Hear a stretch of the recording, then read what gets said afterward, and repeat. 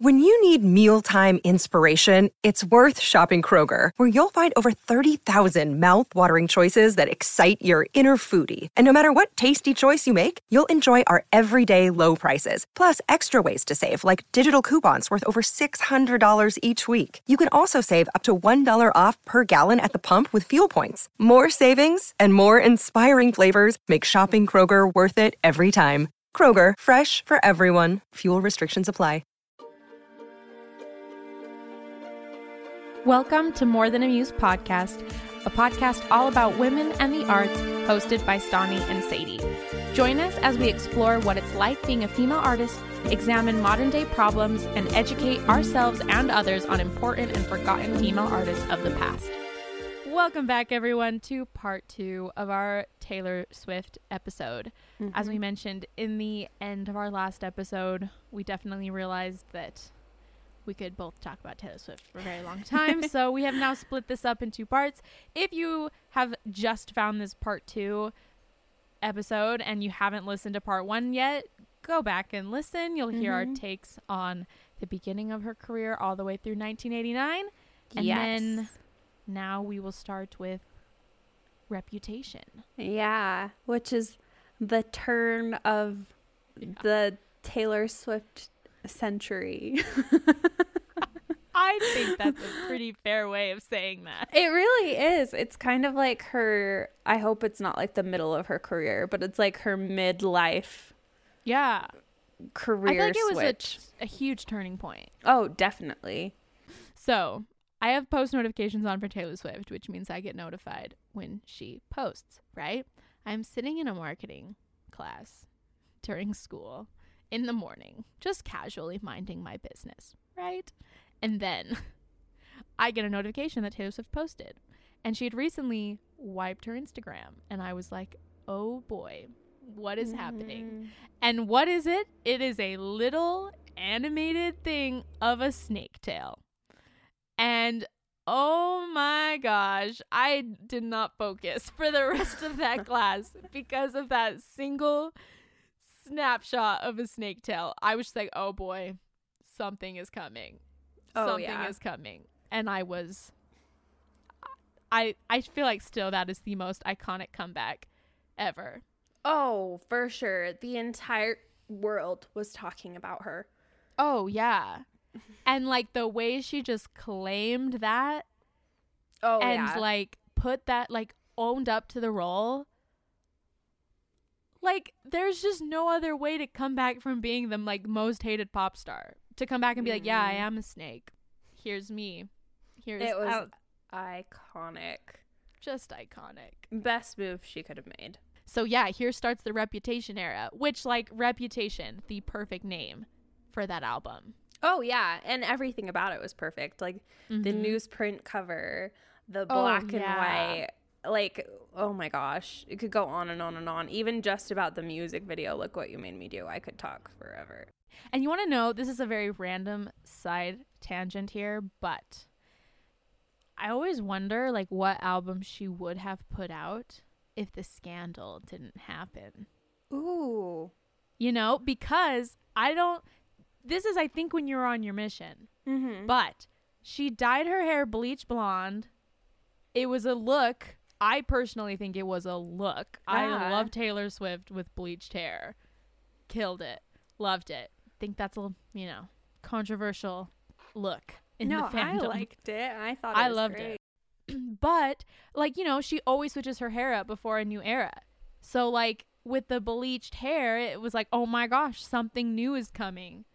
But then, like, that I feel like was right when it all hit the fan. Yeah, that's super interesting. So wait, was her hair blonde before the scandal? Taylor Swift bleached her hair in 2016.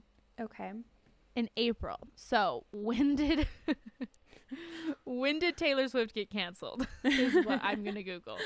No, seriously. Okay, this is a think piece of Taylor Swift was never really canceled, but she likes to pretend she was. I don't even need to read that. That's super annoying. You said yes, she was. Hashtag Taylor Swift is over party was trending on Twitter. She was canceled. Yes. Yeah. I feel like she was like the original, like, big canceled You know what I mean? Like, yeah. maybe I just wasn't paying attention, but I feel like that's the first time I remember like a huge celebrity like that, like getting canceled. And like, that's kind of like, then when like canceled became like this term that we all like use and know. Well, I'd say she's one of the few of like mainstream celebrities that still has like had that happen. Because most of the time it's like YouTube stars. Like the whole That's James true. Charles and then Shane Dawson and Jeffree Star, if you're up on all of that, then that is kind of more common. But I think she's one of the only mainstream media stars to have those kind of things happen. Yeah. So True. Also, I was able to find it. It looks like that in July of 2016 is when the Taylor Swift is Over party was trending on Twitter. So okay, she dyed her hair before. Yes. Huh. So That's who knows what Bleach interesting. Ella would have turned into. And also, let's just talk about the music video for Look What You Made Me Do. Oh my gosh. Because, okay, the Easter eggs, right? But listen, in the final scene, or I think, she's standing on an airplane that says TS6. She has a chainsaw and she chops off the wing of the plane. Yeah. So it's like she's destroying what TS6 would have been, and now its reputation. Huh. Oh, maybe. No, definitely. That's super interesting. I wonder if we'll ever, maybe we have heard like songs from, That's true. Maybe we've heard them. or maybe that's why she wrote Folklore so fast. I know. Yeah. She was like, actually, this is the album I was gonna release, but Yeah, she's like, I've had this sitting here forever.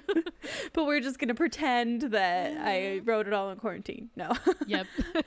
No, that's really interesting. I never even thought about that. Yeah. Anyways, very random little side note that I just felt like I wanted to. No, I Add in there enjoy it. Yeah, now I'm like, crap, it's the Lost Taylor Swift album. I know. And who knows? Like, maybe there was just a couple songs and she just had the vision of what it was going to be. And I feel like I would have been here for a bleached hair Taylor Swift era. So. Yeah, I'm kind of, now I'm like RIP. wondering, I'm like, what does bleached hair go hand in hand with? Like, Who knows? We will never know what would have been if it wasn't for Reputation. But I personally am very thankful that Reputation happened. oh, agreed. Reputation is a really wonderful album.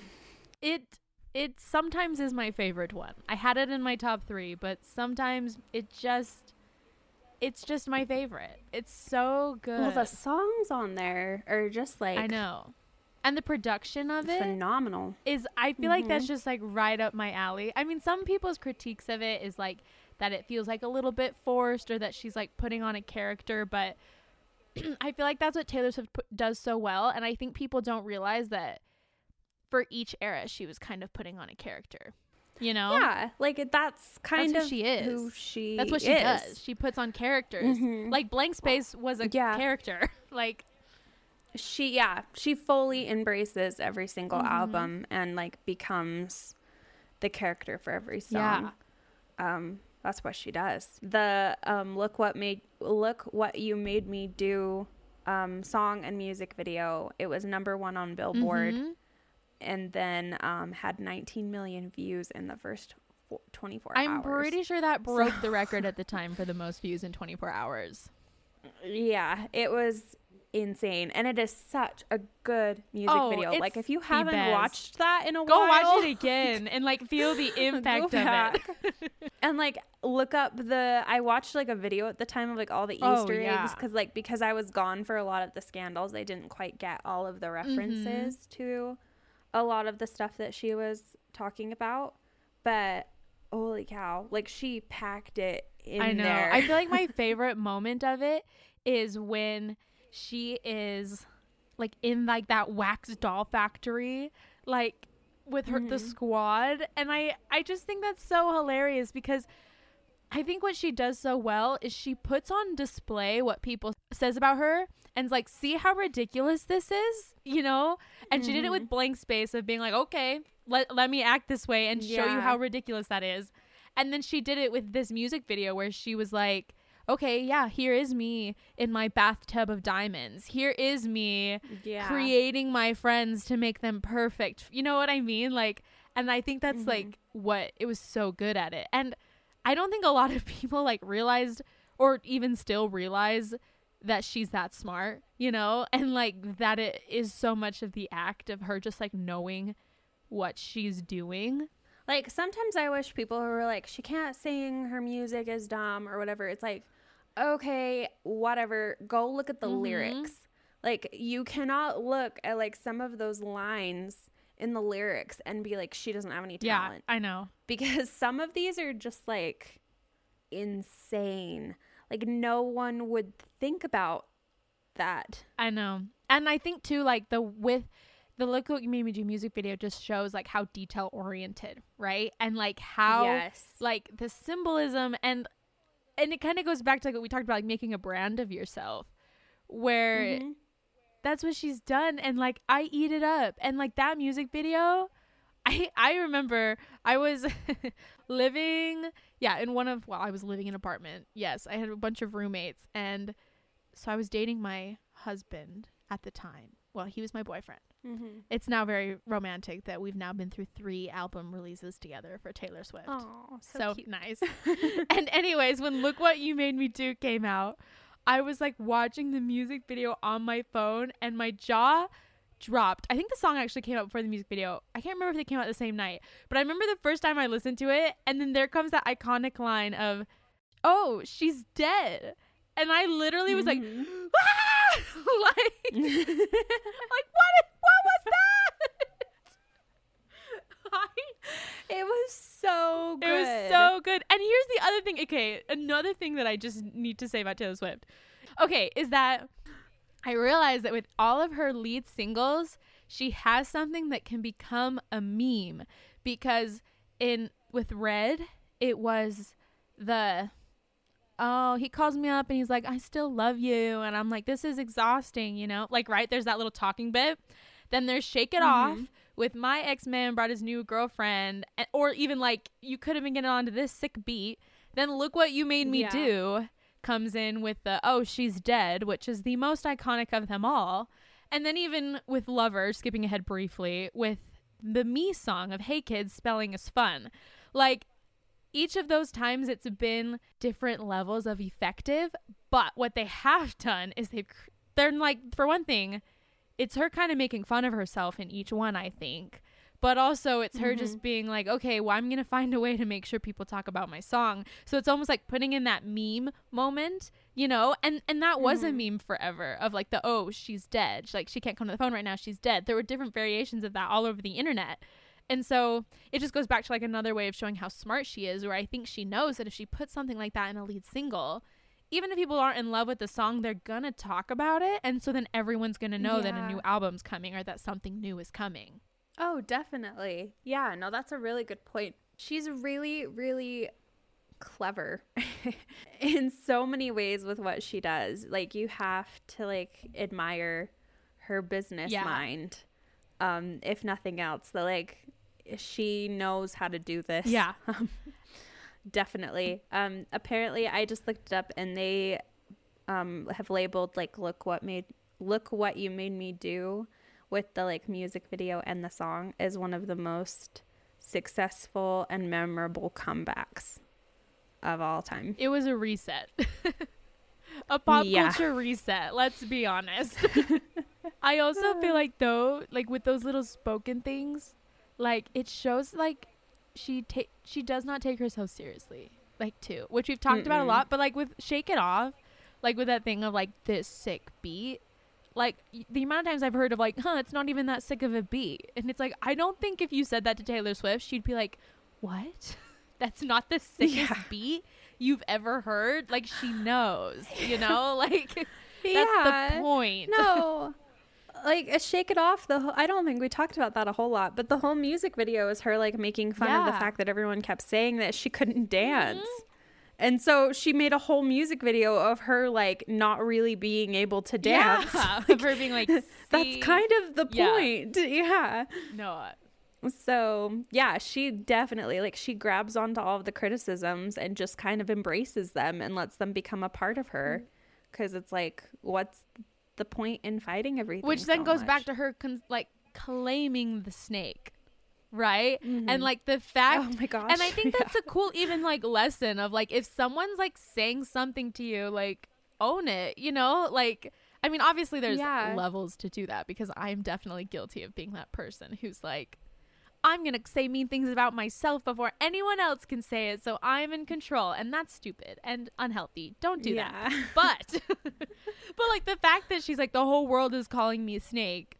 So yeah, I am a snake. And then it's like, okay, if people flood her Instagram comments with snakes, it's like, congratulations, you are now helping my brand. Like, you are giving me what I want. And I think it's so cool that she just claimed that and turned it into the whole vibe of Reputation. Oh, and it really worked. It worked. Yes, that's the other thing. And I feel like it's the only way she could have come back successfully. Oh, definitely. Yeah. And I think being the person that she was, she knew that was the only way it was going to work to come back fully embracing everything. Instead of being like hurt and bitter about it, she like completely took control of the situation and was like, fine, okay, you say I'm a snake, guess what? Snake is now my brand. Like, that's what we're doing. And also, Reputation was a success. It was the top-selling album of 2017, even though it came out in November. Came out November 10th, 2017. It sold 1 million copies in the first week, and it was her 4th consecutive album to do so. And also, like, just to point out the fact that at that time, it's crazy for an album to sell that much nowadays, especially because streaming is such a thing. Like, and in 2017 it was too. And so the fact that her album sold 1 million copies in the first week, like, that's pretty unheard of, honestly. Oh, sure. Yeah, it definitely shows like how ready everyone was for it, and like how good it really was that it was able to do that.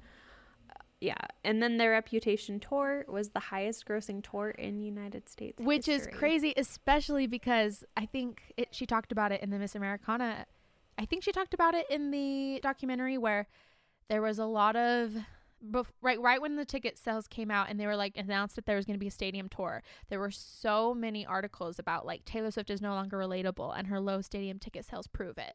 Or like there were so many things of like just anticipating that this tour was going to be a flop and that no one was going to want to go and that it was going to be a waste. And then what do you know? Highest grossing tour in US history. And it was on Netflix. And it's so good. Yeah. I watched it on Netflix.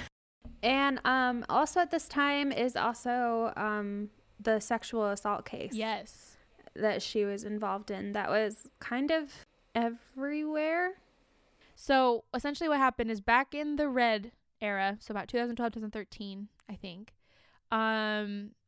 there was a radio host or something like that who reached under her skirt and touched her butt at a radio show, radio signing, something. And immediately afterwards, she told someone on her team what had happened, and then they told, and eventually, essentially it led to him being fired. So then later on, he sued her for, I guess, kind of like being the reason why he lost his job. And like, you know, so he sued her for what he should have gotten paid, I imagine. And she countersued him for $1. Which obviously was much more of just like a statement, you know, but I think it was really powerful that she did that and that she was able to kind of take that stand against what had happened to her and someone calling her a liar for that. No, definitely. And I think it kind of showed that like she wasn't willing to put up with anyone's crap anymore. Yeah. She was like standing up for herself and saying like, no, like I'm tired of like being called a liar. I'm tired of everyone saying this. Like I'm telling the truth. Yeah, this is what happened. Yeah, like I don't even need any money, like whatever, $1. Yeah. But like you're wrong. So it's powerful. And I don't know if you have, but like I've gone through and you can like there's little snippets, like just articles and stuff from like the court case, the way she was interrogated of like, well, why didn't you react or why didn't you do this? And she's like, and like her point is pretty much like, because I was there. I couldn't freak everyone out. Like, I was like there as the performer, but she did take care of it appropriately. You know, like she went and told someone immediately after it had happened and like just said, and like when you read it, it just makes you so upset of like the way they're incriminating her of like, why would have she made that up? Like what did she have to gain from making up that story even, you know? And and there's even like pictures and like there's people from that day who'd be like, yeah, she told me that this happened, and still it was called to question, which is just not right. Yeah, definitely. But she won.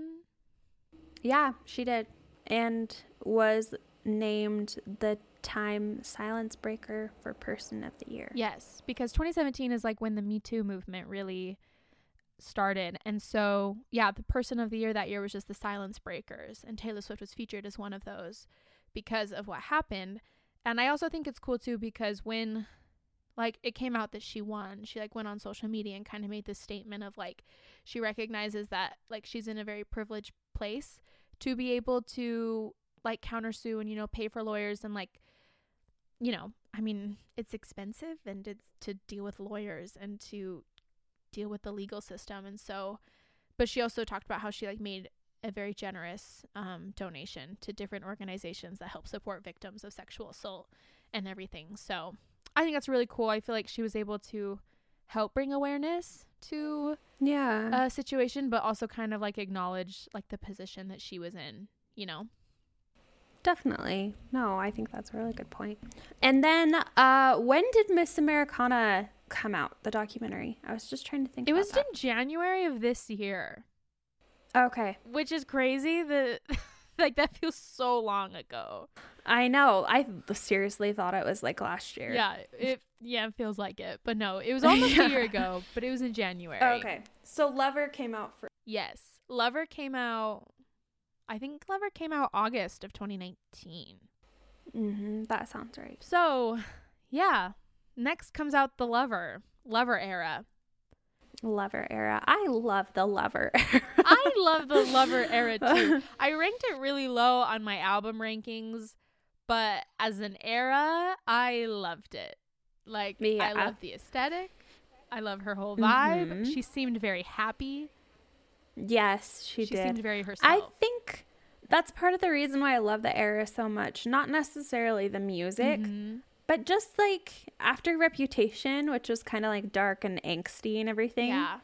It was her just being like bubblegum pink again, you know? Like it was an explosion of like color and kind of cheesy lyrics sometimes and just like fun. Yeah.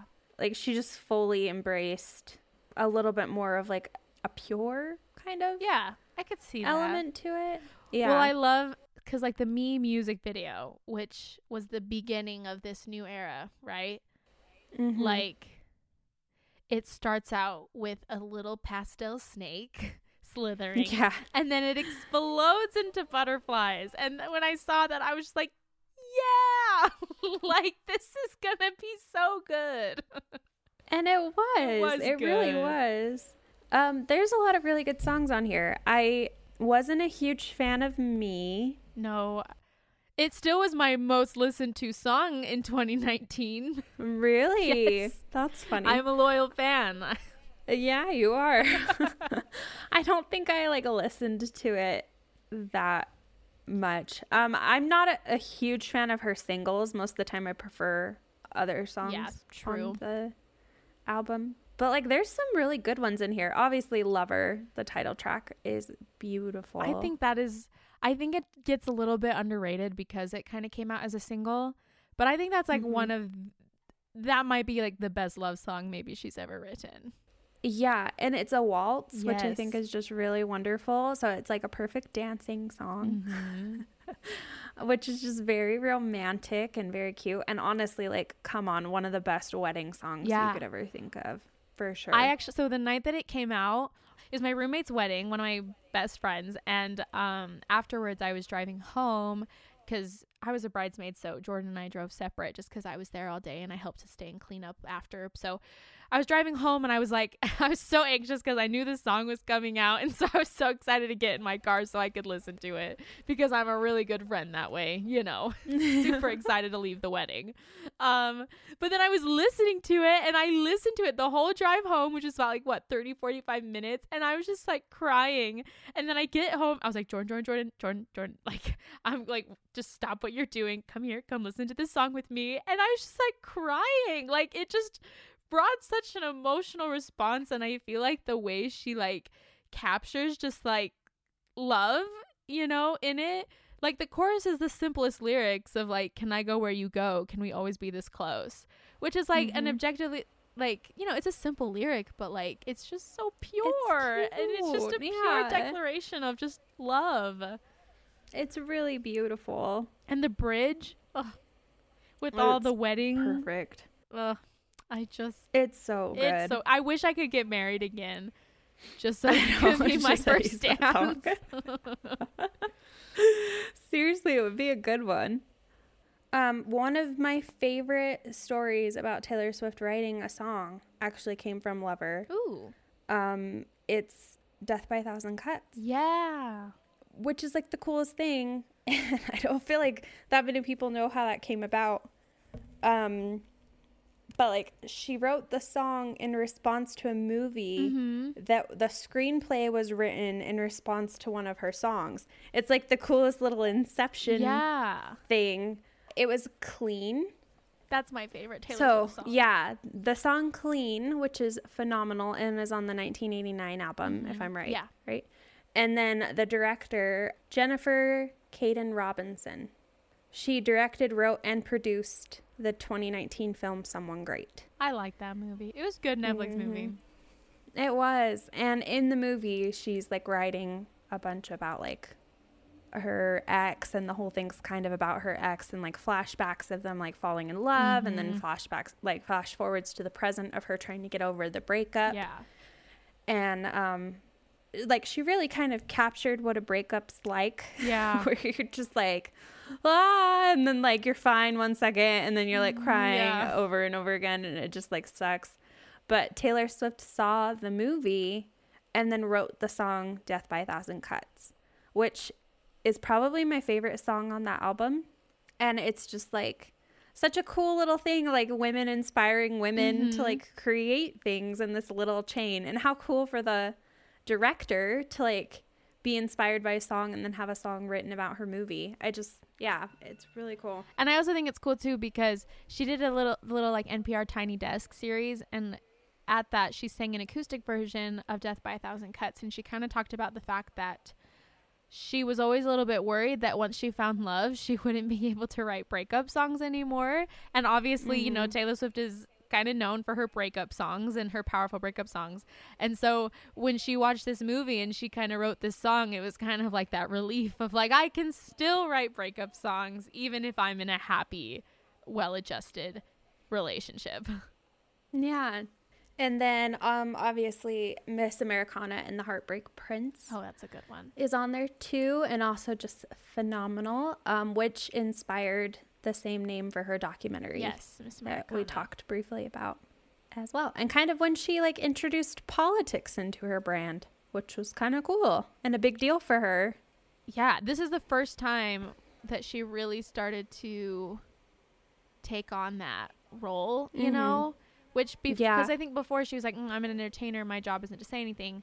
And I mean, personally, like a lot of people have a problem, you know, with celebrities like saying anything, but I'm like, they're a person in our society too. Yeah. Like they're not really there to be unbiased. Yeah, exactly. That's not really their point. And that's really, you can't really expect that, especially when like art is such a part of who we are, you know? So it's like, I feel like I don't know, like it's so integral about like how you view the world and how, I don't know. Personally, I just don't really agree with that criticism of artists and public figures, because I'm like, they're people too. Like she lives in America. Like just because she has a lot more followers on Instagram, that means she can't say her opinions on social media, but you can. I don't know. That's my personal opinion.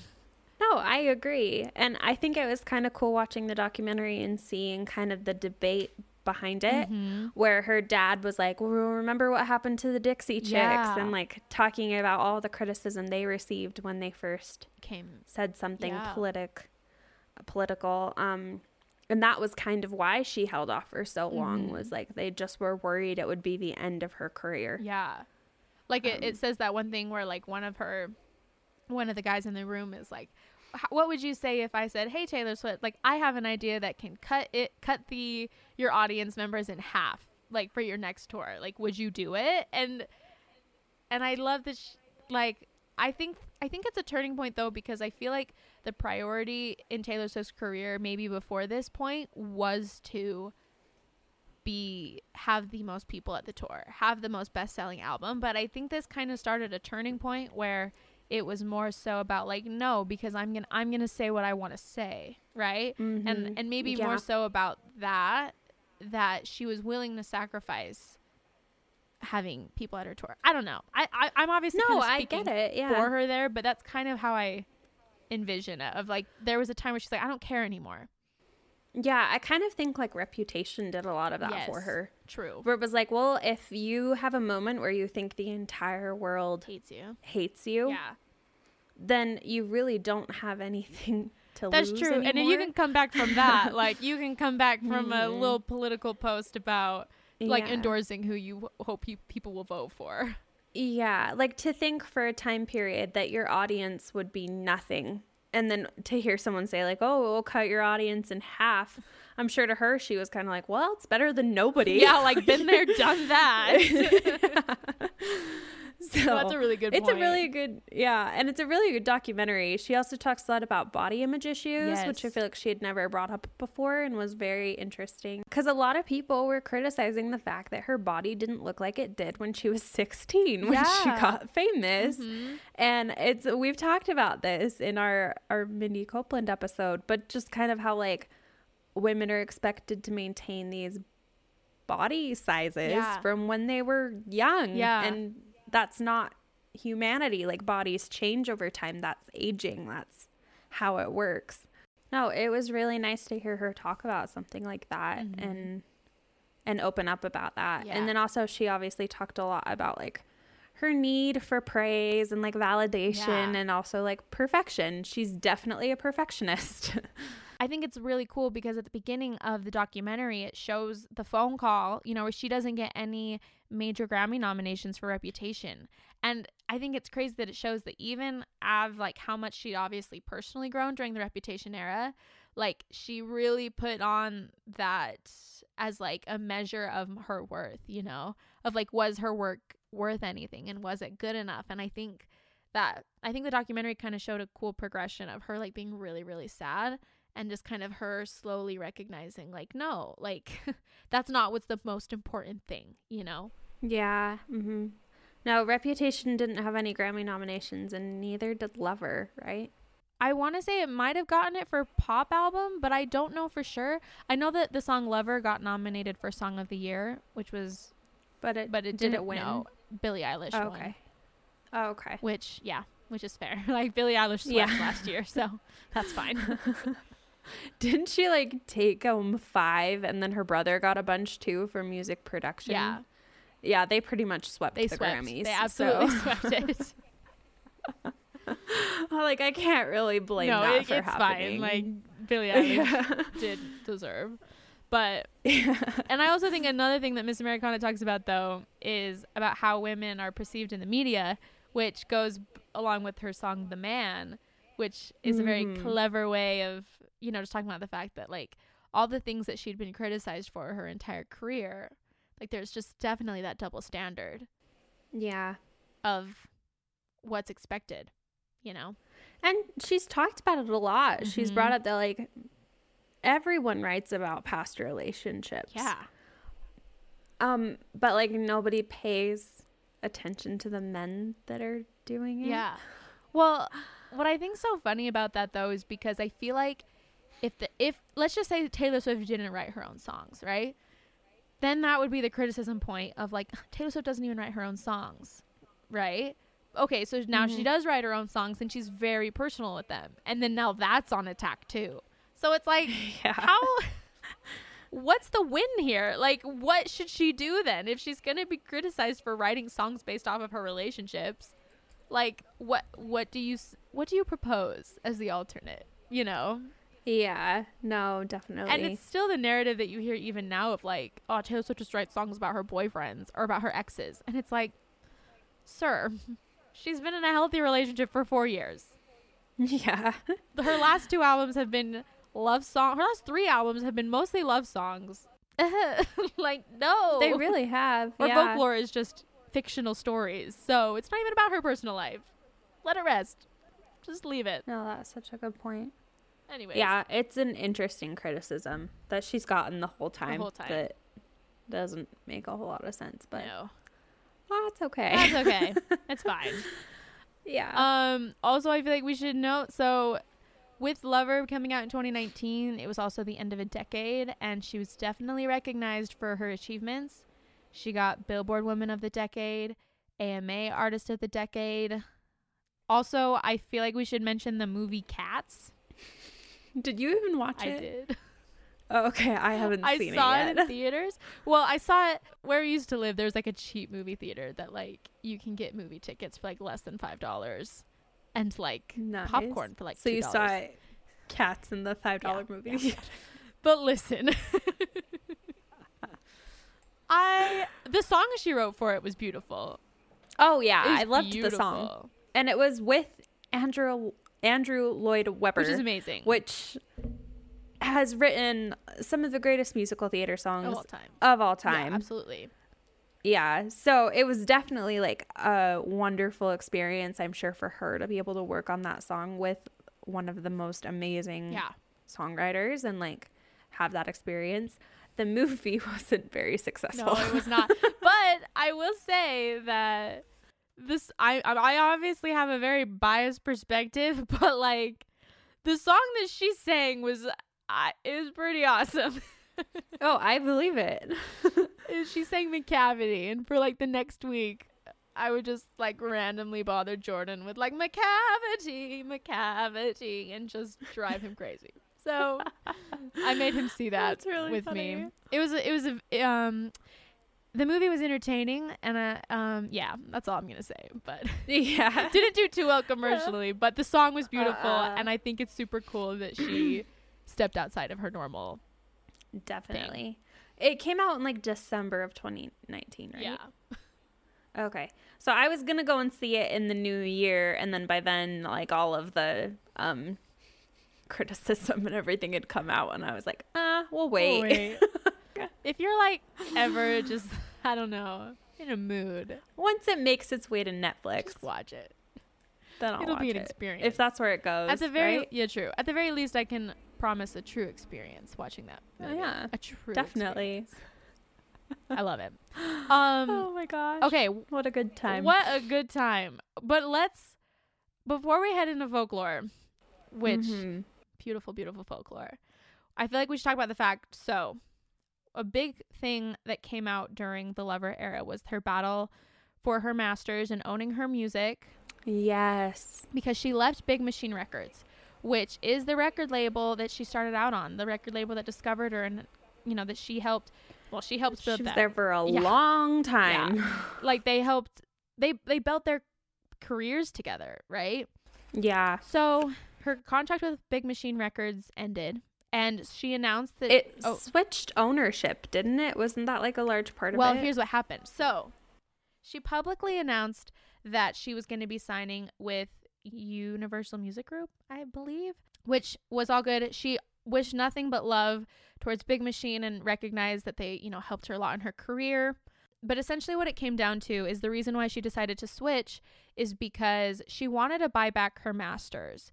Now, for a quick lesson for people who don't understand what that is, the masters is essentially the ownership of the actual recording of your songs, which is a big deal. Now, most of the time, the record label owns the masters, and that's really common, and truthfully, like, it makes sense, because the reason why is because the record label is the one who puts forward the money for your songs to be recorded. For you to record them.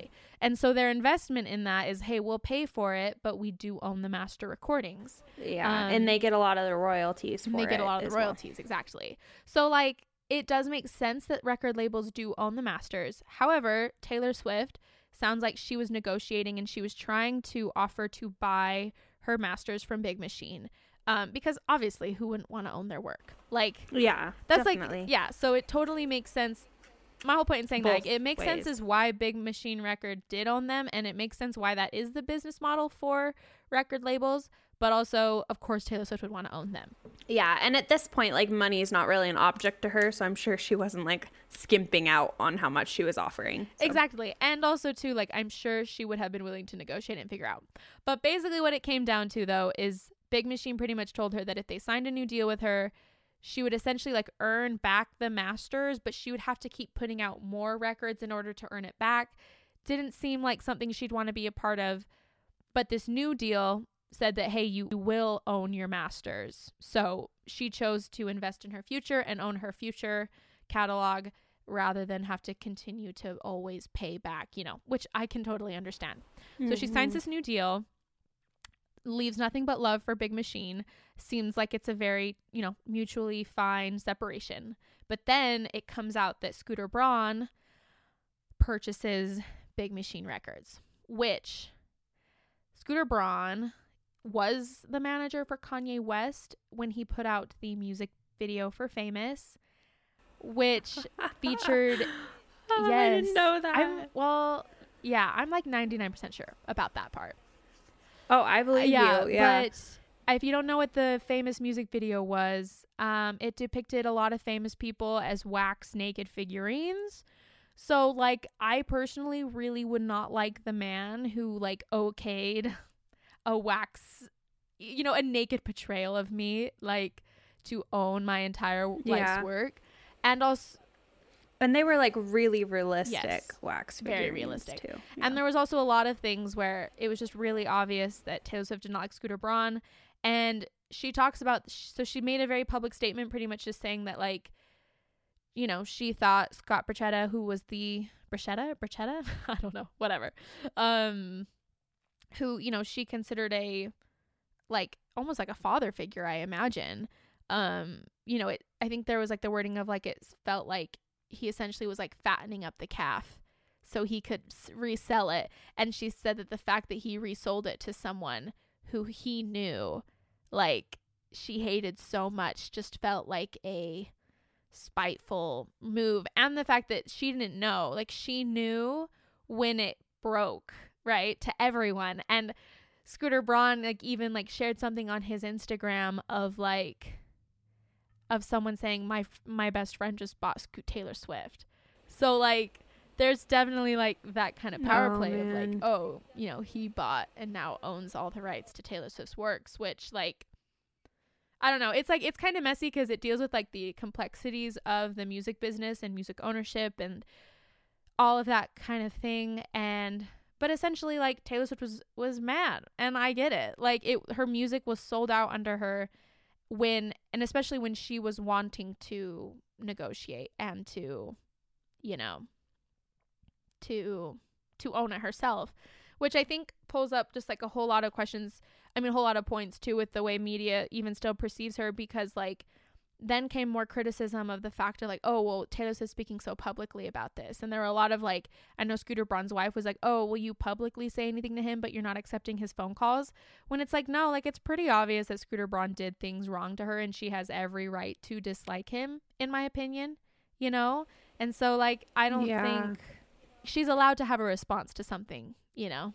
It's just messy. It's the messiest thing that I truly don't even understand all of it, but I do know that was a really big deal to her, that this Lover era, this was the first album that she owned. And also, too, I think it shows another thing, that Taylor Swift has always been an advocate for musicians owning their own works and musicians being compensated fairly. Like, back in the 1989 era, when Apple Music came out, there was going to be a portion of that trial where musicians weren't going to be paid out for that period of time. So she did an open letter to Apple Music and pretty much said, hey, I'm not going to put my music on streaming unless you pay people fairly. It's not about me. It's about the bands, you know, the smaller bands who maybe rely on this. And a lot of people were like, oh, she's so money hungry because she's not putting out her music on streaming services, which I think it was really just her statement on trying to make a statement on the fact that musicians are not being compensated fairly through these streaming services, which like is a whole other conversation that it's just, I have a lot of opinions on, but I don't know. I think it's just a really cool aspect to Taylor Swift is that she is such an advocate in artists owning their own work and being in control of their works. It's obviously something she's very passionate about, of, you know, just artists being compensated fairly, which I appreciate. I love it. No, definitely. I think it's a good thing to advocate for, obviously. Yeah. Like if you're a musician, then you want to be compensated fairly, and you should be. Yeah, and it's continued, like, the fight for the Masters, obviously, into even now. I think, like, just a couple weeks ago, didn't more stuff come out about that? Yeah, somebody else bought the Masters, and there was, like, a day where they're like, oh my gosh, did Taylor Swift do it? But in reality, so it was a different, like, investment group who purchased them. Apparently, that investment group reached out to Taylor Swift and was like, hey, like, we want to work with you. Like, we want to let you know. We want... You know, Scooter Braun told us not to reach out to you before the purchase was made, so we're doing it after, which is crazy. But essentially, she realized that Scooter Braun would still be profiting off of her works within that deal that they made, and so she said, sorry, like, I don't want to be a part of it if Scooter Braun is getting any benefit for my works. Also, another thing that she mentioned, though, too, was that she started negotiating with Scooter Braun, but a part of that was to even start the deal, she would have to like sign something that would pretty much say that she would never speak publicly about Scooter Braun again. And apparently all of her lawyers were like, the only other time that this type of thing will be there is in a like a sexual assault case type thing. Yeah. And that it was like completely unprecedented. Like those type of things are not for these type of transactions. And so I think just from the very beginning, she was like, no, I'm not going to sign something that's going to silence me. So now she's re-recording her old music, though, which I think is a cool way to just take back her power. Yeah, and it will be interesting. I'm really curious about how that happens. Like, if she's just going to do it all in one thing, like a giant, here's every song I've ever written. I wonder if it's going to be like the greatest hits, or if she's actually going to re-record every single song. Yeah, I don't know. And like re-release all the albums. Yeah. I know what everyone's hoping for. She has said that she has a 10-minute version of All Too Well. That was the original. Oh, yeah. And of course, everyone's like, when are we getting the 10-minute version? All Too Well. True. Yeah, it would be also really cool to maybe hear some of those songs from that Bleach Blonde era. That I know. Let's go. The Missing Sixth album. Yeah. I know. And since we brought that up, I know. I'm sure whatever it is, it'll be incredible. Yeah, and really cool. So excited about that. I'm excited too. Yeah, and then Folklore. It was kind of crazy. It was announced and then released the next day. Yes. Which she's never done. No, because she's usually so meticulous and plans out everything, and it's so... Yes. Like, I think for Lover and Reputation, she had, like, a whole Instagram thing, like, a whole slew of posts before she even, like, announced what the album was. Yeah. Yeah. And she did, like, all the detail shots for Lover and then, like, the snake videos for Reputation. Like, she doesn't just release things. But then she did. So beautiful. I said it before, I think in a couple years it will be my favorite. I hesitated to make it my favorite right now, but like it's just so good. Yeah, it's definitely very different. I know a lot of people were like, this isn't like the Taylor Swift that I know and love or whatever, and they weren't like huge fans. I'm all for it. Me too. But also because I just really love that genre of music too. That's what I think. I think it's the kind of music I like, but like with Taylor Swift songwriting. And so for me, it's just like the perfect marriage of what I love. Yeah, exactly. Like I thought it was a wonderful thing and kind of more of like it fit the vibe of the year. Absolutely. Yeah, where it was kind of like more low key. Got you super into your feelings? Oh, yeah. Like, I was feeling things I haven't felt in 5 years listening to that album. Like, what happened here? Guess there's a lot of trauma I didn't deal with. I just covered them up, and now what? Listening to Folklore? I'm like, being exposed. It's fine. It's really beautiful. She also had a lot of explicit songs on this album, which was... She did, which is new. New, yeah.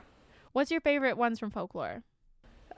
Top favorite is The Last Great American Dynasty. I think we talked about this earlier, but like I just really love when she mixes like a historical story with her vocals. I think it works really well, and I wouldn't mind like an entire album based on different historical figures written by Taylor Swift. I also really, really want a music video for Last Great American Dynasty. There'd be a good music video. Yeah, which I don't know if it will happen, but it'd be so good. It would be amazing. I really love those songs that she writes. And then, of course, My Tears Ricochet. Oh, that one's so good. So freaking good. Those are probably my top two. I know a lot of like the most loved ones are like August and Betty and everything, and yeah, they're good. I love August. I like Betty. Like, I like Betty, but love August. I love Cardigan. Like, that's the single, so I feel like that's really basic, but I like also feel like that's some of her best writing. The lyrics and I are also beautiful. Really love the song Peace. Oh, that one's good too. Like, that one, just like, I don't know. It's the other, beyond Lover, I think that's like, and Invisible String. Ugh. I think Lover, Invisible String, and Peace are like the best love songs I think she's maybe written ever. I love Invisible String. It's so good. No, there's a lot of really beautiful songs on this album. And I love like the black and white photos back again after Reputation, but like in a very like mystical, like old-fashioned kind of way rather than like the bold, angsty teenager kind of way. Totally. And also too, let's like talk about the fact that Folklore was a huge success. Oh yeah. Cardigan and Folklore hit #1 on the top 100 for songs and top 200 in albums. She's the first artist to ever have both debut as #1 at the same time. So that's awesome. It also broke the record for first day album streams for a female artist on Spotify. Yes, and this was all during, would it still be qualified as lockdown? Kind of. Yeah, we were all kind of in quarantine. Yeah. So, yeah, it kind of made it even more of a thing where I feel like everyone was talking about that for like a really long time. Like, that was the news of like the month. Yeah, it's like Taylor Swift is back. Yeah. And I think she's back doing what she's best at, which is just songwriting. And I think that's why I like Folklore so much, is because it just felt like it was all about the songs and it was all about the songwriting, which as a songwriter, like, the song's king, you know? Yeah. Like, songwriting is what's most important to me. And it felt like that's just what's what it was all about. And it's her strength. Like, that's what she's best at. Like, there's no denying that she is an incredible songwriter, and that's where her strengths lie, is in songwriting. So beautiful, beautiful album. And I will say one thing I really do enjoy is, I know a lot of people were like, oh, I miss the old Taylor Swift, like the country music, and like that's where everything was. I actually really feel like her music has kind of matured along with me.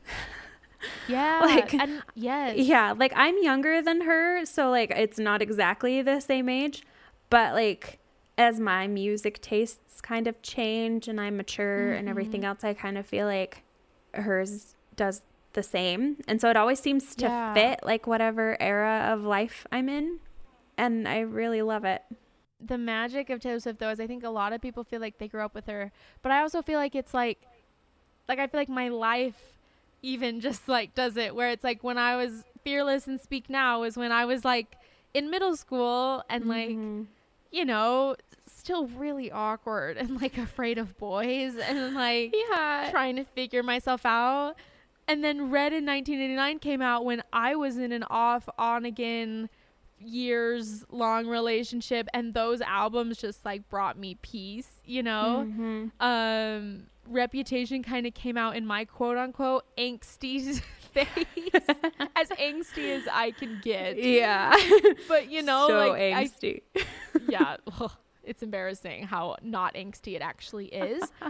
But I feel like it, but also too, it was also, Reputation came out right at the beginning of mine and Jordan's like starting to date, which was like kind of like, and Reputation is a love story, and then now Lover and Folklore, like I feel like it's crazy that it's like I feel like those albums have just kind of followed me along in my life's journey, and and I think that's why so many people love it, because I think that's so, like, we both grew up on it, and yeah, like you said, like my music taste matured, but I also think I kind of matured along with Taylor Swift too.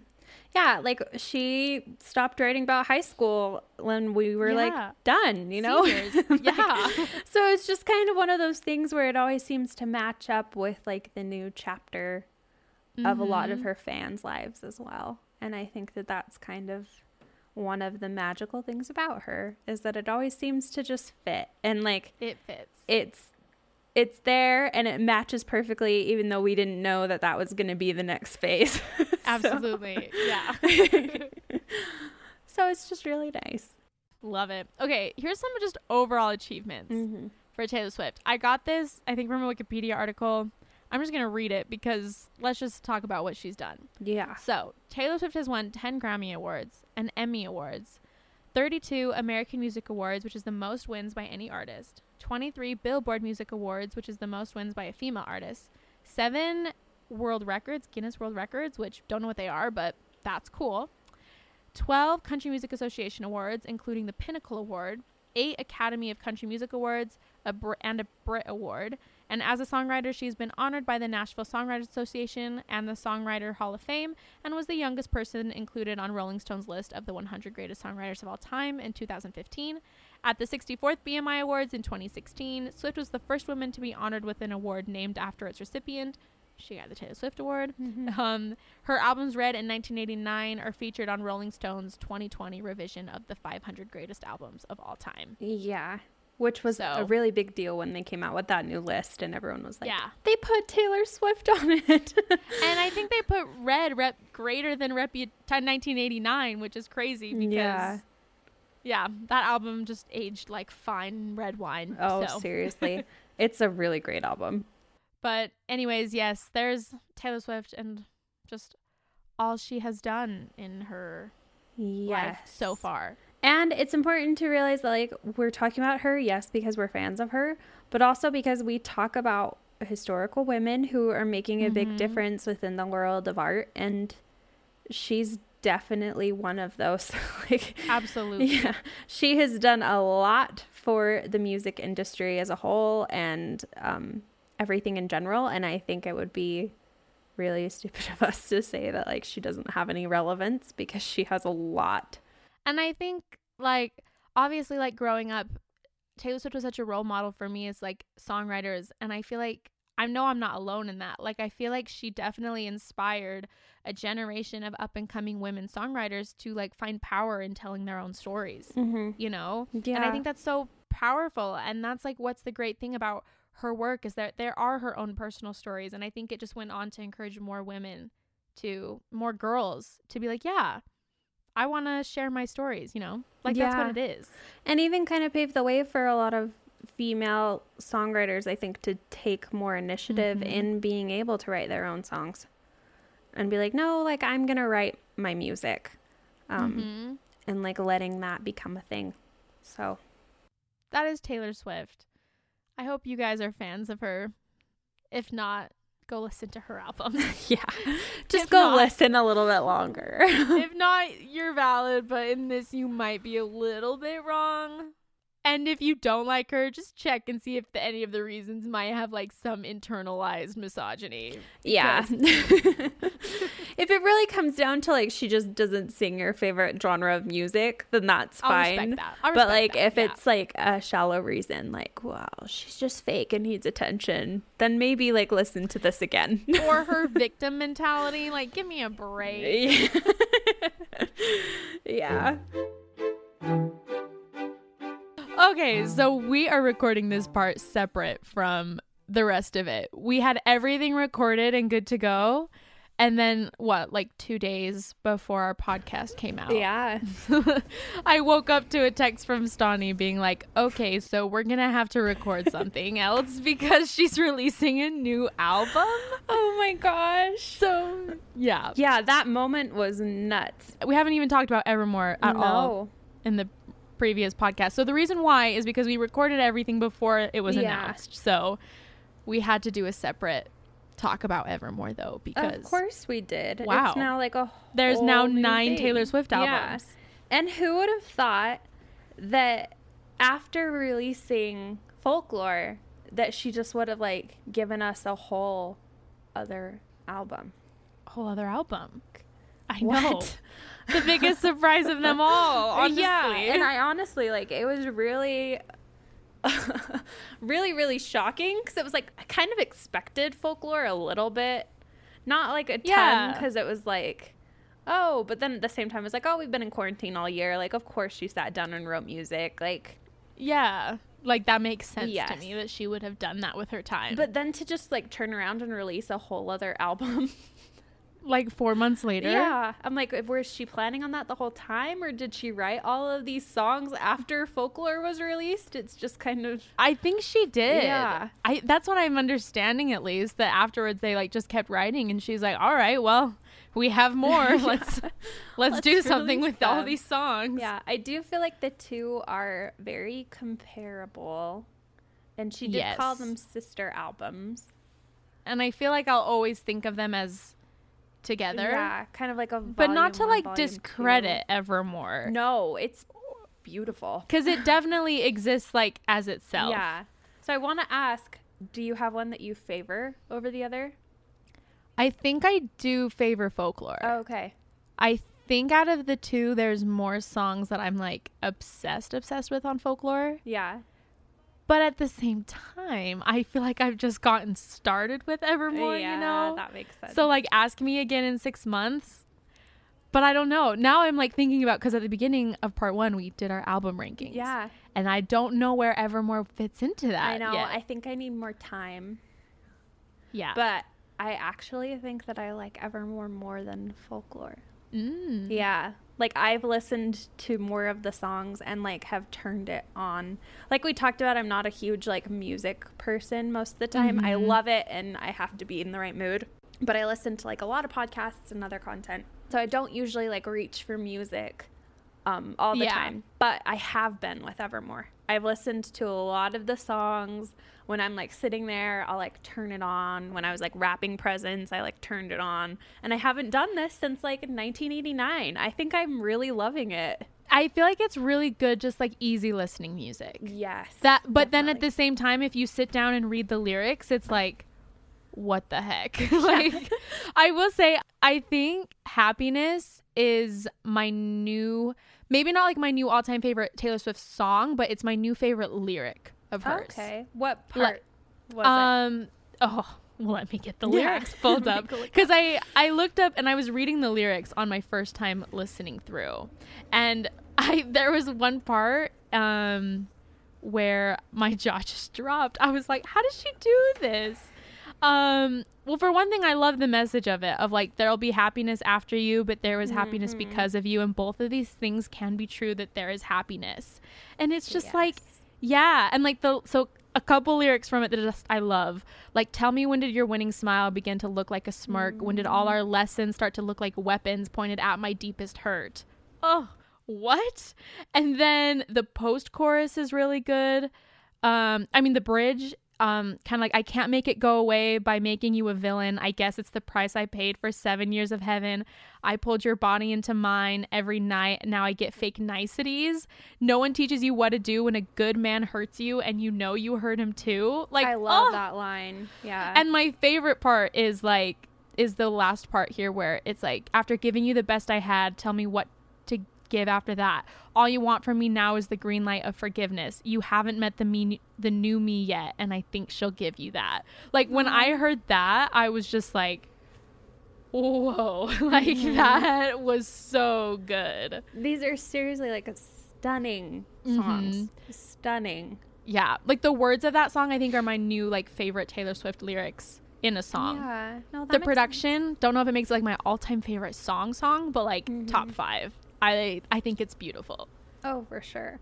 I really, really love that lyric where she talks about like, and no one tells you what to do when a good man hurts you. Yes. Because it's so true. Like, yeah, no one talks about like what happens when like it's a good person who does something, because like it's easy to be like, oh, they're all like bad, they suck, they're a psychopath now or something, you know. But like good people make mistakes and hurt people too. Like that happens all the time, and I don't think that we have like great ways of coping with that as a society. Yeah, because you're right. Like I feel like people are pretty complicated, and sometimes you can try and be a good person and still really hurt someone, and sometimes someone else can be just trying their best and still just really hurt you, and it just doesn't work out for different reasons. And like it sucks, and it still hurts, even though like you're like, you can recognize like that person isn't the villain, but like I still am like, this still sucks. Like, there's this quote I love that says like, you have to realize that sometimes you're the villain in someone else's story, and you need to be okay with that.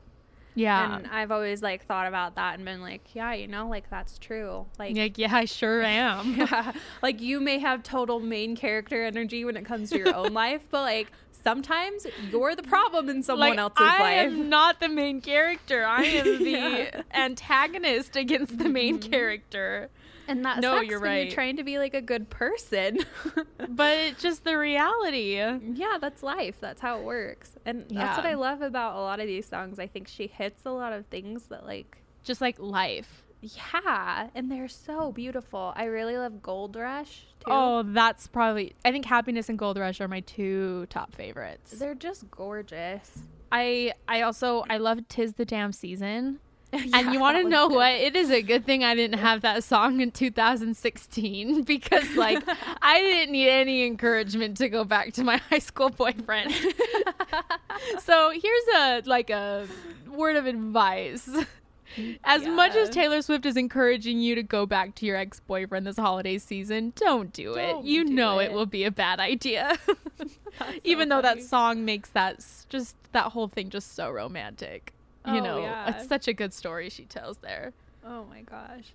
I think, so this is something I mentioned to you, but this is kind of the album I was expecting with Folklore. Totally. Yeah. Like this one that she released. I think it's a lot more like story based, if that makes sense. It sounds a lot more like folk tales. Totally. And I love, at first I didn't love Cowboy Like Me, but it's my latest obsession. Because it just like tells a super random story, but like the lyrics are so good. Like my favorite lyric, I think on the whole album, I know I said that about Happiness, but I've changed my mind every day, is like, the skeletons in both our closets plotted hard to mess this up. Like, what?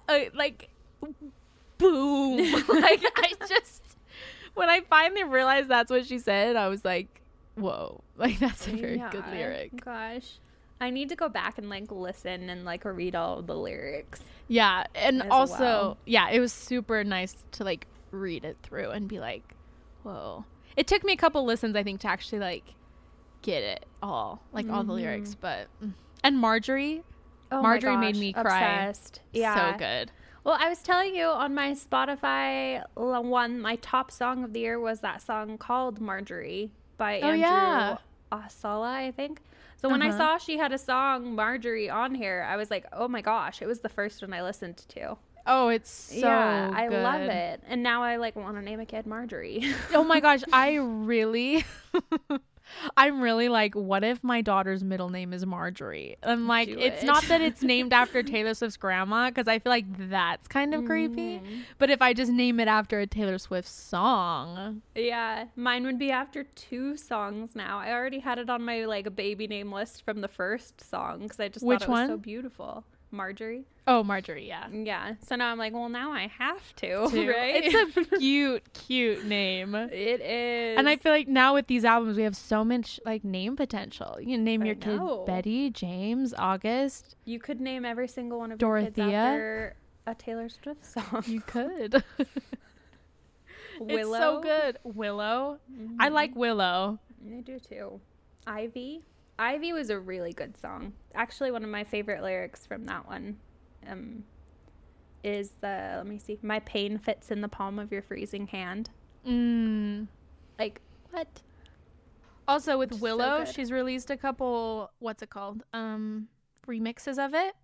And my favorite remix of it, and I think my favorite version of Willow, is the Dancing Witch version. Oh, and really? It's by a producer, Elvira, I think is how you say it. And she is actually a woman producer. So wow, there you go. That's cool. That is really cool. Yeah, the music video was very different for that one too. For Willow. I liked it. It was kind of low key. Like it was still like quite the production. I mean, like, it was definitely a production. But it was still like a little bit more relaxed than I feel like a lot of her others were, and I really enjoyed it. Also, No Body, No Crime. Oh my gosh. Can we talk about that? So first off, not only is it like totally more country. Oh, I love it. So cool to see her kind of like it makes me want country Taylor back. I know, like maybe she's gonna release a country album again. I'd be fine with that after No Body, No Crime. Oh my gosh, it also gives me like Goodbye Earl vibes. Oh, I love Goodbye, yeah. Which I just love. I just love songs like that. I just think they're fun. Like, yeah, they don't need to be like super deep or anything. They can just be really, really fun. And it is. She like totally captured that. Well, yeah. Okay. Totally. I actually wrote a song, like a murder song, like kind of like No Body, No Crime, a couple months ago with some friends. And so we texted each other after. We're like, wait a minute. So I just have to be out there that if I ever release a song about murder, I swear I wrote it before and I heard No Body, No Crime. Also, I now also love the name Esty like a ton. Oh, so cute. I'm telling you, I'm having a hard time because now all my children are going to be named after Taylor Swift references. Well, no, but it's good though because now I don't have to like name my daughter Taylor or Allison. I can be a little bit more subtle with like my naming my children after Taylor Swift. Yeah, No Body, No Crime is probably my top played song so far on the album. It's so cool. It's fun. It's so fun. Oh my gosh, the lines like she says, that ain't my Merlot on his mouth, that ain't my jewelry on our joint account, no there ain't no doubt, I think I'm gonna call him out. Oh my gosh, I love it. It's so fun. And that she mentions Olive Garden, so funny. I saw like a tweet that was like, now she's gonna get free breadsticks for life. Apparently I saw that she just like texted Esty, her friend, and was like, hey, what's your favorite chain restaurant? And she's like, you won't know why for a couple weeks, but what's your favorite chain restaurant? I guess they just said Olive Garden, and now here we are. That's so funny. I bet Olive Garden's so happy. I know. I think all this free advertising they got. I know, they made it. I know. A question I have about it, though, is that does Taylor have a boating license that she got when she was 15? Now, or is that part of the question? Because I'm very curious now. I'm like, I mean, I imagine it's rich. It's part of the story, but also like, what if she has a boating license? I know, right? Like, didn't she have a boat that they'd go out on all the time or something when the paparazzi was really bad? I do not know the answer to that question, but I would like to know. I know. I'm very curious about it. Yeah. I wonder what's coming next, because I wonder if Taylor Swift is going to continue in this like singer-songwriter world for a while. Because I feel like it'll feel weird if she goes back to doing like lover type albums again. Yeah, like it'll feel really weird. But but she just changes it up every time. So I know. I kind of feel just like never maybe know. She'll head in this direction, maybe a little bit further even. Yeah, I could see like an even more like Hozier Bon Iver type, and these are already kind of that vibe. But especially maybe like Evermore and Closure. Yeah, maybe it'll be even more so. I know. I'd be down for that. I'd be down for experimental Taylor Swift. Yeah. It'd be hilarious if all of a sudden she switches and it's heavy metal, but I mean, I honestly, I'll be there no matter what. I know. I'd still listen. I'd still listen. She'd get it. She'd get my support. Also, another cool thing that came out just this last weekend is Taylor Swift was named Apple Music's Songwriter of the Year. So there's like an hour-long interview that she does with Zane Lowe about it all. Oh, it's cool. So cool. I watched it live. I would like everyone should go watch that. It's super cool, and I think it like really is a cool window and just to like who she is as a songwriter, but like kind of where she's been mentally with her music, and like it was just a really, really cool interview. And that interviewer, I feel like he's the best. Like he is a great interviewer, and the questions he asked Taylor are super in depth and like she gives really good answers to them. So That's go awesome. watch that after you've listened. Think about this Taylor Swift content. If you haven't listened to the albums, go listen to them. Go watch the hour-long interview, Miss Americana. There's so many things you need to all go partake of now. There's also, I haven't seen it yet, but they have the Long Pond studio sessions for Folklore too. I hope they have one for Evermore because so good. Yeah, I'm loving Evermore like so much, like more than I thought I would. No, yeah, because I like loved Folklore, but like I'm really loving Evermore. It might make it up to like my top favorite album in a couple of months. I love it. I do too. I love it so much. I'm so stoked. Like I said, now I just have another album to like know the ins and outs of and like fall in love with different songs. Like Champagne Problems is another one that was my favorite for a second. That's at the top of my list too. So good. Yeah. And Long Story Short. Yeah. That one's really good too. Oh my gosh. They're just good. I just thought though I have to tell this little story just so I can just air out my frustration. So my sister-in-law texted me the day after Evermore came out. And she was telling me about how someone in one of her lab classes, she's like a biology major, so very smart, but anyways, was talking, I think what she said is she brought up that Taylor Swift released a new album, asked if anyone listened, and one of the guys in the group was like, I don't really like Taylor Swift. And she was like, oh, why not? And he was like, oh, because I'm a really serious musician and I like to analyze music. And she was like, oh. And she's like, so who do you listen to then? And his answer was, I really like Bruno Mars. Which, listen, no shade to Bruno Mars, but if you think that you are too good of a musician to listen to Taylor Swift, like you better be only listening to Beethoven or Mozart, you know? Like you better only listen to classical music. Oh my gosh. Like I like Bruno Mars, but like That's Bruno Mars makes pop songs. Yeah, it's like the same genre. And I don't think his lyrics are like near as meaningful or like. And so I told her, I was like, you know what, you can tell him that there are songs literally in 5/4 and 5/8 on this new album. Like if it's not musically interesting enough for him, like he can just like check his misogyny at the door because like, oh my gosh, that just is so annoying. That's hilarious to me. Like what? I know. Yeah, I'm like really hung up on like, how do you analyze Bruno Mars music? No, like I don't mean it in a mean way, but like I don't think I've ever like sat down and been like, oh, the deep meaning behind this Bruno Mars song. I mean, like the Grenade's great. Like 8th grade me was feeling that. But like, I mean, it was pretty transparent what it was about. I didn't need like a minute to think about it. I know. Okay, I actually went back to the text that she sent me, and I'm just going to read it because it's even better than what I remembered. So she said, I'm at the research lab and I asked the people here if they listen to the Taylor Swift album. And this one kid said he doesn't like Taylor Swift because he is a quote unquote musician himself and he likes to analyze music. So he doesn't like songs that are unoriginal or boring to listen to or just like any other pop song. And I said, but Taylor Swift's so versatile though. And he said, is she really though? And I asked him who he likes to listen to, and he said Bruno Mars and Pharrell Williams. Ha ha ha, I need you to be here to argue with him about Taylor Swift because I don't know enough. Pharrell Williams and Bruno Mars? And are you kidding me? Like, unoriginal? Not versatile? Ma'am, like, sir, she just... 3 different genres she just seamlessly just, like, put herself into, and she's just getting started, dear sir. From lab class.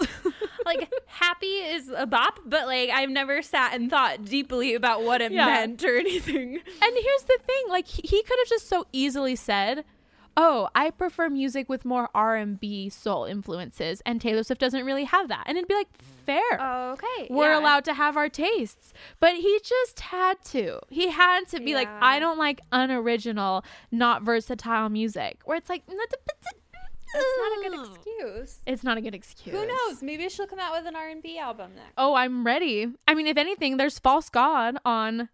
That's true. On Lover. That's the closest thing she's done to R&B. Oh my gosh, that's funny. Anyways, it just cracked me up, and there it just goes that no matter what Taylor Swift does, she will always get unfair criticism, but she's a genius. Yeah. So it's definitely okay to like not like her music. Like if that's how you are and you just really don't, that's fine. Like everyone has different tastes, but like I just don't think you can sum it up to like unoriginal, untalented or any of that, because it's like give me a break. Yeah. It's just not possible at this point. That's just not true. Yeah. Had to share that one little story. Crazy. And I also felt really good that she was like, I need you here. I'm like, oh, I'd be there. I will defend her to my death. Like I will make sure. I will preach the good name of Taylor Swift. Oh my gosh, that's so funny. Anyways, now that we have an extra half hour to add on to this podcast. We had to. A whole other album. We had to. Now I'm like, dang, too bad we can't just talk about Taylor Swift every week on here, but I know. That's okay. We've got other content. We do. And also, I was going to say that I know a lot of Swifties have been listening to part 1 and part 2, and I am so happy you are here because we are absolutely kindred spirits. But we also hope you stick around. We do have some really cool content coming up. And I mean, we just talk about women artists in general that haven't been getting the credit they deserve. So Taylor Swift fits in that, and we have plenty of others. So we do. Hope you stick around. Stick around, learn more about people like Taylor Swift in the past. Absolutely. Go listen to Evermore. Yeah, go listen to Evermore and tell us what you think. Honestly, like if everyone who listens to these podcasts, if you just like want to hop in our DMs and if you just like want to talk about your favorite Taylor Swift album and like dissect it with me, I welcome that. Oh yeah. Please come into our DMs. Let's just like talk about Taylor Swift.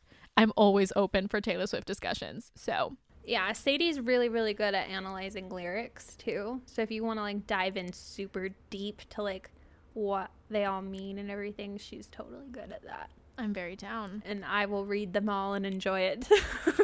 No, you have to chime in. Wish I could write songs. Do it. Cool. I like did when I was little. I would write them for fun. I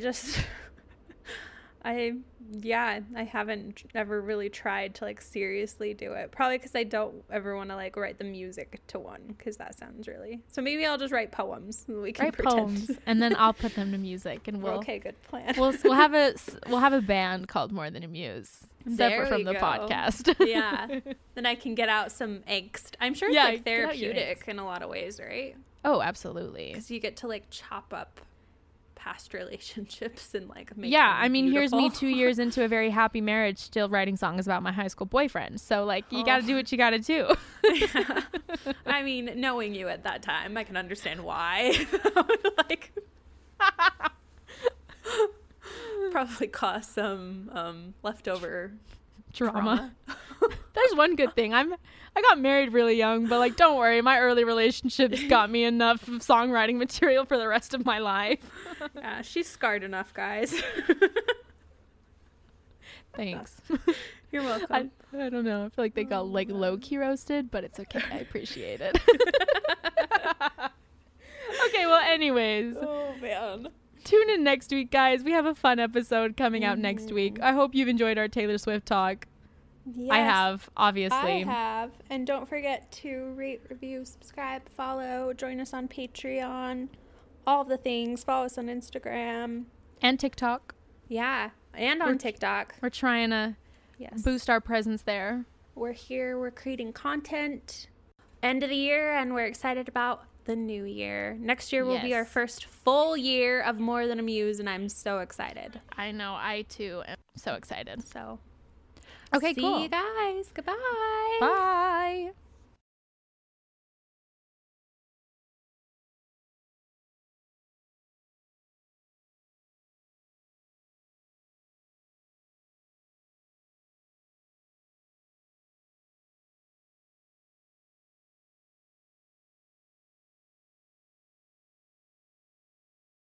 It is Ryan here, and I have a question for you. What do you do when you win? Like, are you a fist pumper, a woohooer, a hand clapper, a high fiver? I kind of like the high five, but if you want to hone in on those winning moves, check out Chumba Casino. At ChumbaCasino.com, choose from hundreds of social casino-style games for your chance to redeem serious cash prizes. There are new game releases weekly, plus free daily bonuses. So don't wait. Start having the most fun ever at ChumbaCasino.com. No purchase necessary. VGW Group. Void where prohibited by law. See terms and conditions. 18+.